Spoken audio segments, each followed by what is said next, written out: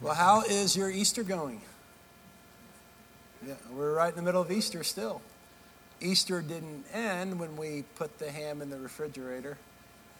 You know, we are in the Easter season giving special attention to the resurrection of Jesus the King, as we do all year, but during the Easter season, we're more aware. You've been in this situation before too. You've been at a concert and the last song comes and it's the finale and the music is up and the lights are up and then it ends and the stage goes dark and the house lights come on and everyone starts to kind of gather their stuff, thinking the concert's over. Then it happens. Boom, house lights off. Stage lights on. And what is it? What is it? It's the encore. And you kind of know it's coming, right? You kind of expect it to come, but you don't know for sure. And even though that's become customary in concerts now, to have this encore at the end, you're still kind of excited about it because it just creates something. Well, this passage we're going to look at today, I'm going to invite you to turn to John chapter 21, is one of what I'm calling an encore of Jesus after the resurrection. 10 times Jesus appeared to the disciples. That's recorded. 10 recorded instances that Jesus appeared to the disciples after his resurrection and before he ascended into heaven. So he wasn't there all the time. He would come and go, and this was part of his process of building faith and preparing his followers for the Holy Spirit and for the indwelling of the Holy Spirit. And today we're going to look at this passage. The title of my message is When Jesus Reveals. And I'm going to tell you, you're going to enjoy reading this passage. It's one of those passages that even without commentary or the pastor expanding it, you're just going to be blessed to read it.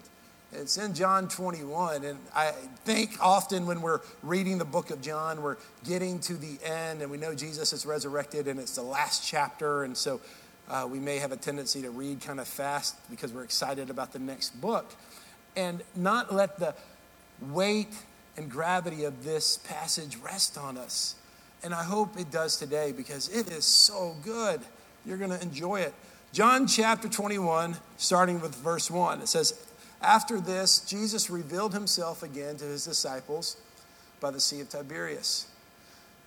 He revealed himself in this way." Now, I'm going to give some commentary as we read the scripture. I love that phrase, and I chose to underline this. It's not in the Bible. He revealed himself in this way. This definitely communicates that Jesus often reveals himself in unique ways to unique people. Now, his character never changes, nor can it. He's unchangeable, consistent. But contextually, that different cultures, different generations, even different denominational expressions experience Jesus different ways. Jesus reveals himself uniquely, and we have different pathways. Even our own personality sometimes connects with Jesus in unique ways. Now, why is this important to hear? It's important to hear because it's the same Jesus, the same Lord, the same everything. But this understanding keeps us from belittling other Christian expressions. You're like, oh man, that group, they're weird. That group, they're too out there. That group, they're too boring. And our group is the best. No, it lets us embrace humility where we say, this is the way, this is the pathway Jesus is revealing to us. This is the way Jesus is revealing to me. And this is helpful. And this unchanging Jesus whose character is established before the world even existed will not change, but he reveals himself uniquely to unique groups. Y'all like that point? Because I did. All right. Verse 2, Simon Peter, Thomas called twin, Nathanael from Cana of Galilee, Zebedee's sons, and 2 others of his disciples were together. "I'm going fishing," Simon Peter said to them. "We're coming with you," they told him. They went out and got into the boat, but that night they caught nothing. You'll see from other scriptures that commercial fishing happened at night. And so if you think that you're on the third shift and you're smitten by God because of that, the disciples were on the third shift too. All right? So people really close to Jesus had to work all night also. Amen. Because everyone who was on the third shift is asleep right now. Maybe they'll hear that on the podcast. Verse 4, when daybreak came, Jesus stood on the shore. However, the disciples did not know it was Jesus. Verse 5, men, Jesus called to them. You don't have any fish, do you? Now, this is an interesting little phrase. In the ESV, the New American Standard, they use the term children. The NIV uses the term friends. And so we have men, friends, children. Well, so I started to look at what was really happening there, because sometimes our English language is limited. And what Jesus was saying here was a kind of personal, affectionate colloquialism. He was saying, in essence, my boys. And we don't really have a way to grasp this. This was the only time he used this phrase was with these very close disciples. So I don't know what Eugene Peterson translated the message as. It probably says, yo, homies, okay? I don't know. But the point is, this was a very relational, close type of request. Men, Jesus called. You don't have any fish, do you? No, they answered. Cast the net on the right side of the boat. And he told them, and you'll find some. So they did. And they were unable to haul it in because of the large number of fish. Therefore, the disciple, the one Jesus loved, this is John, said to Peter, it is the Lord. When Simon Peter heard that it was the Lord, he tied his outer garment around him, for he was stripped. By the way, this lets us know that men like to work with their shirts off, right? And that's what he was doing. So he plunged into the sea. This is so beautiful. The one who denied Jesus, when he realized it was Jesus, instead of waiting for the boat to get to the shore, he said, no way, I'm going to jump in and swim to Jesus. It's a beautiful story, isn't it? But since they were not far from land, about 100 yards away, the other disciples came in the boat, dragging the net full of fish. And when they got out on land, they saw a charcoal fire there. Incidentally, when Jesus cooks, he doesn't use gas grill. He does a real thing, right? Charcoal. And with fish lying on it and bread. Bring some of the fish you've just caught, Jesus told them. So Simon Peter got up and hauled the net ashore, full of large fish, 153 of them. Even though they were so many, the net was not torn. Now, this is one of my favorite lines in Scripture that is underexposed. Jesus said, come and have breakfast. Now, is it any surprise that I like that line? Come and have breakfast. But we're going to see that this is such an amazing statement from God. The God of all the universe inviting these flawed men to breakfast. Come and have breakfast, Jesus told them, and none of the disciples dared ask him, who are you? Because they knew it was the Lord. And Jesus came, took the bread, and gave it to them. And he did the same with the fish. This was now the third time Jesus appeared to his disciples after he was raised from the dead. You know, when something comes to an end, we tend to go back to what we know. And that's not always a bad thing. Now, it can be a bad thing if it's a destructive habit. So those of you who have struggled with substance abuse, or you struggled with habits that you know are destructive, please know that there's certain things you can't do that others can do. There's certain places you can't go that others can go, because we do have a natural tendency to return to what we know. Now, that's not always a bad thing either, because sometimes we can have a period of time where we have more intensity in our career, and we find ourselves landing back at a previous place. The years that we're raising toddlers and elementary kids, we abandon some things in our life because there's simply not time and usually not money either. And then we go back to some of those things that are good and beneficial. When George Washington, when his presidency ended, he returned to Mount Vernon to be a farmer. When Thomas Jefferson, when his presidency ended, he returned to Monticello to be a farmer. When George Strait's music career ended, he returned to Texas to be a rancher. I know that those three names are often said together in the same sentence, right? And we go back to what we know. And I read this into the scripture in Peter. We read this earlier, but look again at verse 3. I'm going fishing, Simon Peter said to them.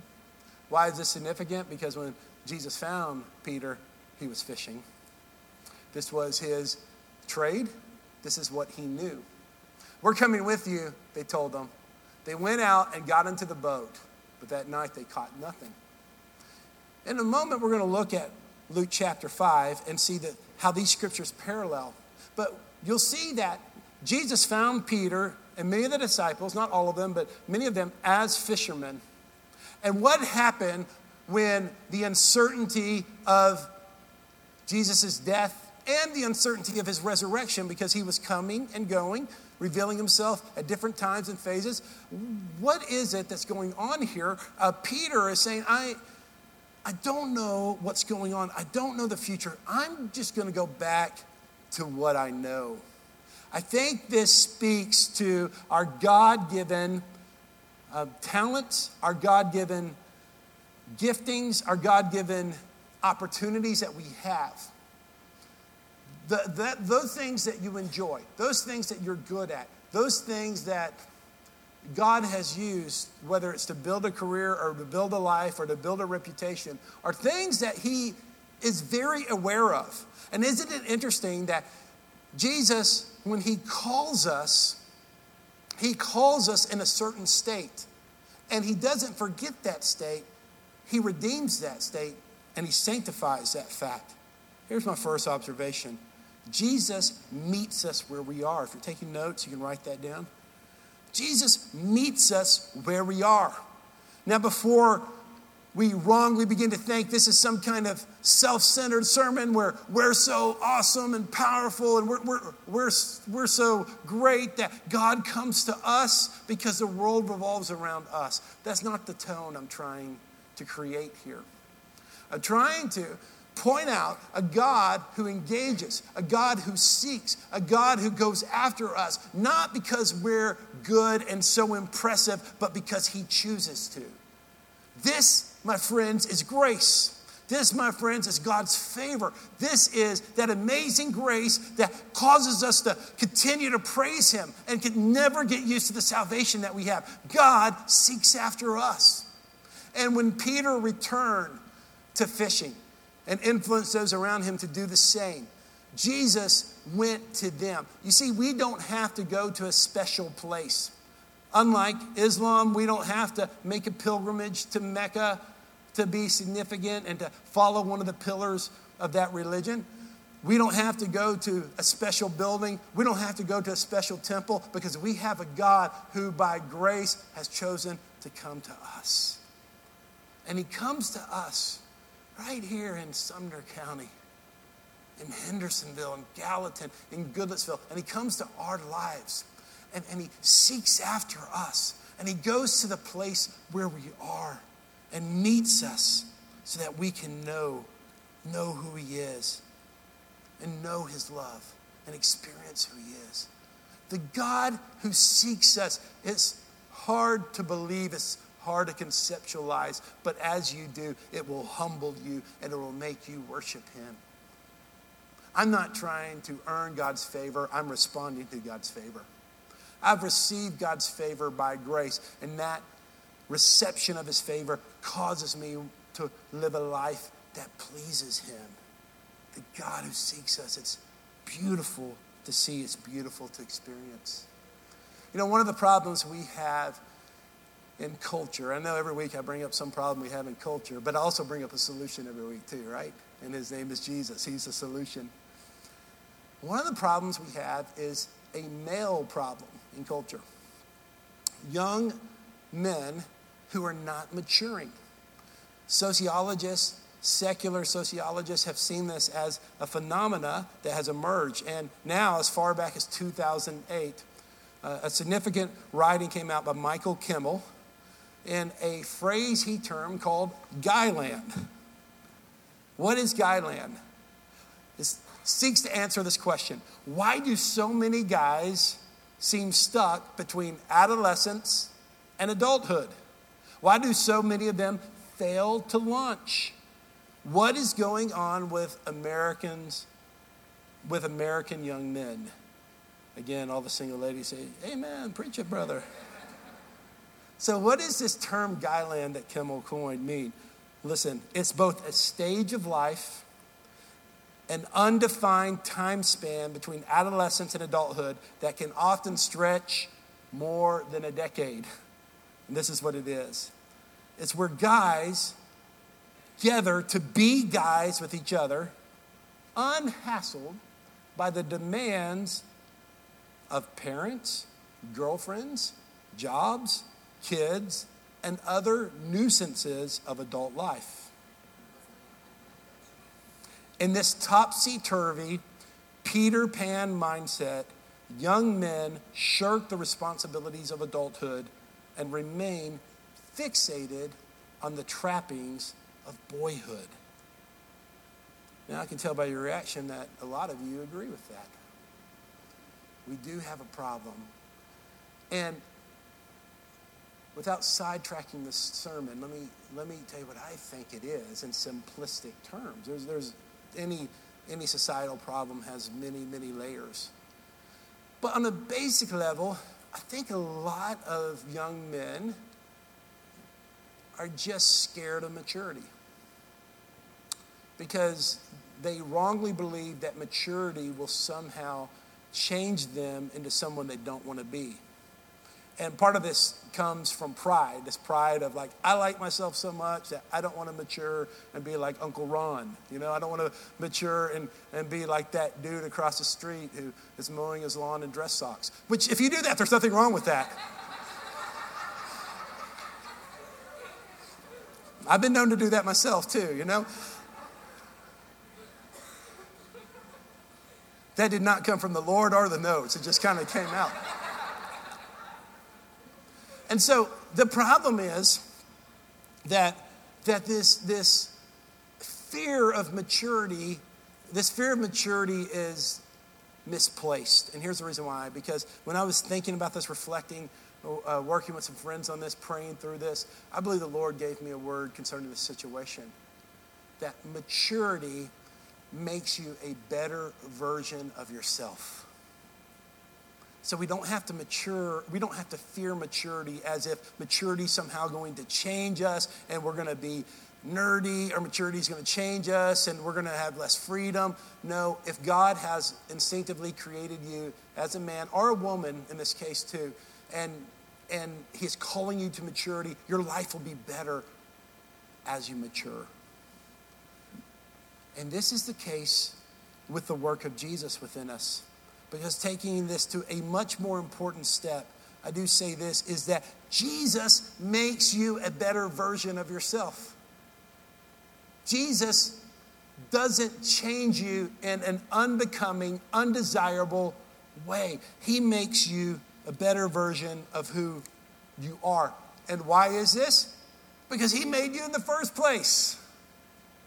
I mean, He saw that DNA coming together and said, this is going to be good for the world. This is going to be good for the kingdom. This personality is needed in 2016 in the teens.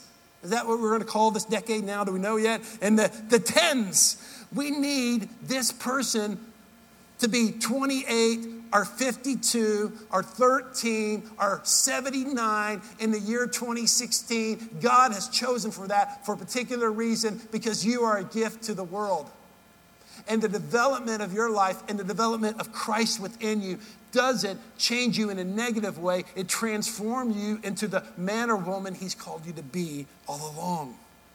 And so I say this, my second point, Jesus blesses who we are. Jesus blesses who we are. I'm thankful for a God who doesn't wait until I have it all together to accept me. He accepts me first, and the comfort and the anointing of that acceptance changes me after I receive it. He accepts me for who I am, and then just being around him changes me. You cannot be in connection with the presence of God and the power of his word and the anointing of his community and not naturally be changed by the goodness of him. It's like you're not going to get close to the fire without feeling the heat. And you don't get close to God without a transformational quality. And it's going to be your same tone of voice and your same appearance to some degree. And it's your same essence of who you are, your same sense of humor. But it's going to be better and better and better because Jesus owns it now. That is the blessing we have. Now I want you to think about John 21. We've read that scripture. And now let's look at Luke 5. Because I want to now go back in time. And the reason this story in John 21 was so powerful for those who were experiencing it is because it was so closely connected to a scripture in Luke chapter 5. And Jesus was reminding them in John 21 what he had done in Luke 5, though, and we say those words because that's how we understand the stories, but you understand where I'm going with this. Luke chapter 5, verse 1. Another long passage, but you're going to enjoy this so much. As the crowd was pressing in on Jesus to hear God's word, he was standing by this lake, which is the Sea of Galilee, and he saw 2 boats at the edge of the lake. The fishermen had left them and were washing their nets. He got into one of the boats, which belonged to Simon, and he asked him to put out a little from the land. And then he sat down and was teaching the crowds from the boat. And when he had finished speaking, he said to Simon, who is Peter, "Put out into deep water and let down your nets for a catch." "Master," Simon replied, "we've worked hard all night long and caught nothing." Does this sound familiar? This is sounding a lot like John 21. "But at your word, I'll let down the nets." And when they did this, they caught a great number of fish, and their nets began to tear. And so they signaled to their partners in the other boat to come and help them. And they came and filled both boats so full that they began to sink. Now this is God's overwhelming prosperity and blessing here. But I find this to be a beautiful picture. A lot of times we can't handle prosperity. And I want you to think about one of the reasons that you may not have seen God's prosperity is because maybe you can't handle it yet. Because you're going to sin with it. Look what Simon did. When Simon Peter saw this, he fell at his knees and said, "Go away from me, because I'm a sinful man, Lord." Isn't that interesting that the blessing of the Lord made Simon aware of the greatness of God and the sinfulness of him? Sometimes the blessing of the Lord, we're like, I'm the man. I'm growing this business. I'm growing this church. I've worked hard in my education. I landed that deal. That investment was awesome. Instead of, "God, I can't believe you're blessing me. Because I know me, God. I know the mistakes I've made. I know the weaknesses I have, and you're blessing me." That's the spirit of humility God wants us to have when he blesses us. For he and all those with him were amazed at the catch of fish they took. And so were James and John, Zebedee's son, who were Simon's partners. Again, they were in the same story in chapter 21. "Don't be afraid," Jesus told Simon. "From now on, you will be catching people." Then they brought the boats to the land, left everything, and followed him. Isn't it interesting? This is the call of Peter. And God found a fisherman and said, "You're going to be now a fisherman. I'm going to take your talent, your vocation, your skills. I'm going to sanctify it and use it for my purposes." Then when Peter doubted it and began to go back to the way it used to be, Jesus went right back by grace to the same place to remind him of his original call. Isn't that good? That's God's word to us. Jesus brings us back to that original place so we can see his call. Do you know there are, I believe, seasons of unusual blessing in our lives to help us see the hand of God? And those seasons are seasons because God doesn't do them forever for particular reasons. Let me tell you about one of those times in my life. When I was 19 years old, I got my first job in the ministry. It was in Paola, Kansas, at Paola Assembly of God Church, and I made $25 a week. It didn't quite cover my gas money from Olathe, where I was going to school, to Paola and back. But I was thrilled, and for some reason they started labeling me Pastor Aaron at that grand old age of 19. So I did children's ministry, loved working with those families, and then every third Sunday night I got to preach to the adults. And I loved doing that. Loved learning how to preach on those guys. I'd started preaching earlier in life, but I got to refine that skill. I'd refine that skill, and one of those Sunday nights to a crowd of maybe 50 to 70 adults, maybe that many. And I'm preaching away. And back then, I was a fiery preacher even more. I was like a machine gun. I mean, I do that occasionally here, but this is like start the sermon, end the sermon, no breath in between. It's just boom, boom, boom, machine gun going. And I'm preaching on a passage I've shared with you during offering time in previous weeks, 2 Corinthians chapter 9, about sowing and reaping. And I'm preaching in a way I had no business to at 19. You got to give to God. You got to trust him. You got to sow seed into the kingdom. He's going to bring it back to you. Just going and going and going. So we go to ministry time, and it's going well, and the Lord's moving. I see one of the board members go to the senior pastor, and he whispers. The senior pastor is shaking his head. Yeah. So the board member comes up, and as the service is ending, he grabs a microphone, and he says, I just want to thank Aaron for that sermon. I feel like God has led me to do something. We're going to put a bucket, pastors approve this, put a bucket at the back of service. And as you're leaving, if you want to invest into his ministry, could you just put a financial gift in it? I'm like, yes, this man heard from the Lord. Yes, he did. He is a man of God. And so that happened. And later on that night when the treasurer and the pastor came to me, the pastor's eyes were this big. And he's like, I could not believe this. He says, Aaron, there's over $2,000 we're going to give to you. And that number was bigger than life to me. And on that drive home that night, I just felt God's favor on my preaching, God's favor on my life. I don't feel sorry for me. It wasn't a big sacrifice, but it was a small sacrifice to go to the Sunday night services because back at campus, that was a night when my friends had a certain tradition I couldn't participate in. Later on that night, we had to scurry back to the campus because our team had a team meeting every Sunday night at 9 o'clock. It was just inconvenient. It wasn't always fun to drive to Paola. But man, that night, I was like, man, God, I'm so glad I honored you, and now you've honored me, and this is going to be more money than I've ever had, and I'm provided for, and this is just great. And it was like the net was breaking, right? It was like the fish in the net was breaking. So as my preaching ministry developed, I tried to be honest with the Lord about this, but, occasionally I was like, Lord, do you want me to preach about that 2 Corinthians 9 again? You want me to, and one of those times, when he led me to do that, he led me to preach that scripture, my flesh, you can't help in the back of your mind think, man, could this work again, right? Could this work again? And it never worked again quite like that, but just fine. God's blessed me in all kinds of ways.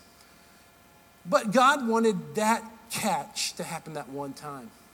It's kind of like maybe Tim Tebow. I don't know all of you like Tebow, but he did all this prayer thing, and he won the playoff games with the Broncos when he shouldn't, beat the Steelers, and they never play football again. Okay, there's no doubt God's favor was on him that time. Or Kurt Warner, he's working at the grocery store, and 9 months later, he wins the Super Bowl for the Rams. But then he got sacked a lot after that. He didn't win the Super Bowl every year. The point is, I believe seasons of blessings come to our life to let us know God's saying, my favor's on you, my blessing's on you, and because I love you, I'm not going to do that every time. Now go live a regular life. But then he brings it back around to us to remind us of that. And it's a beautiful part of his call. So I want you to reflect on that type of work in your life and what God has done.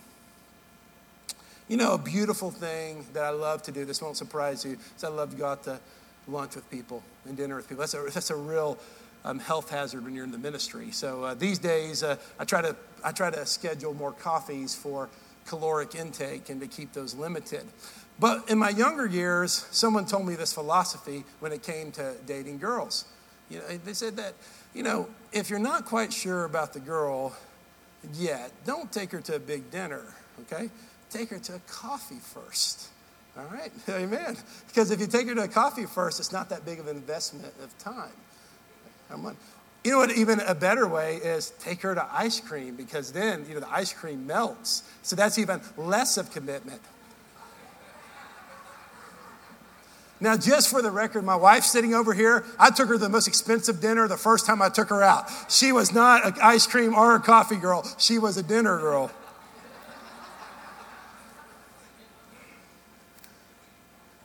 So habits have changed now, and if I invite you to coffee, it's truly because I'm trying to stay healthier. But I do love going out to lunch with people, and in every single culture, no matter what the language is, no matter what the customs is, almost every culture that I know of, sharing a meal is the international sign of friendship.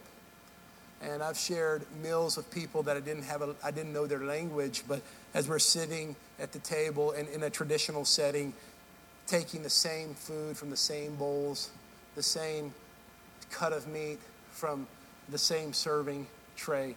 There's the idea of camaraderie, of friendship. There's the idea of fellowship. It's a beautiful thing to share a meal together. And as the years go on, I hope I can share a meal with many of you. And Forward 101 will do that here in just a few minutes.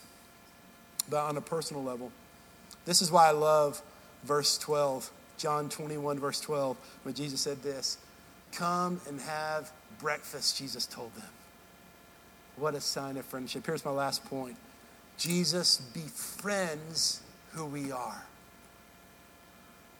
Are you kidding me? The God of all creation's cooking breakfast. The God of all creation is preparing this meal for these fishermen, meeting them where they are, transforming who they are because he created them in the first place, and then befriending them and asking them to come to him. I'm going to ask our ushers to begin to position themselves for our corporate communion today.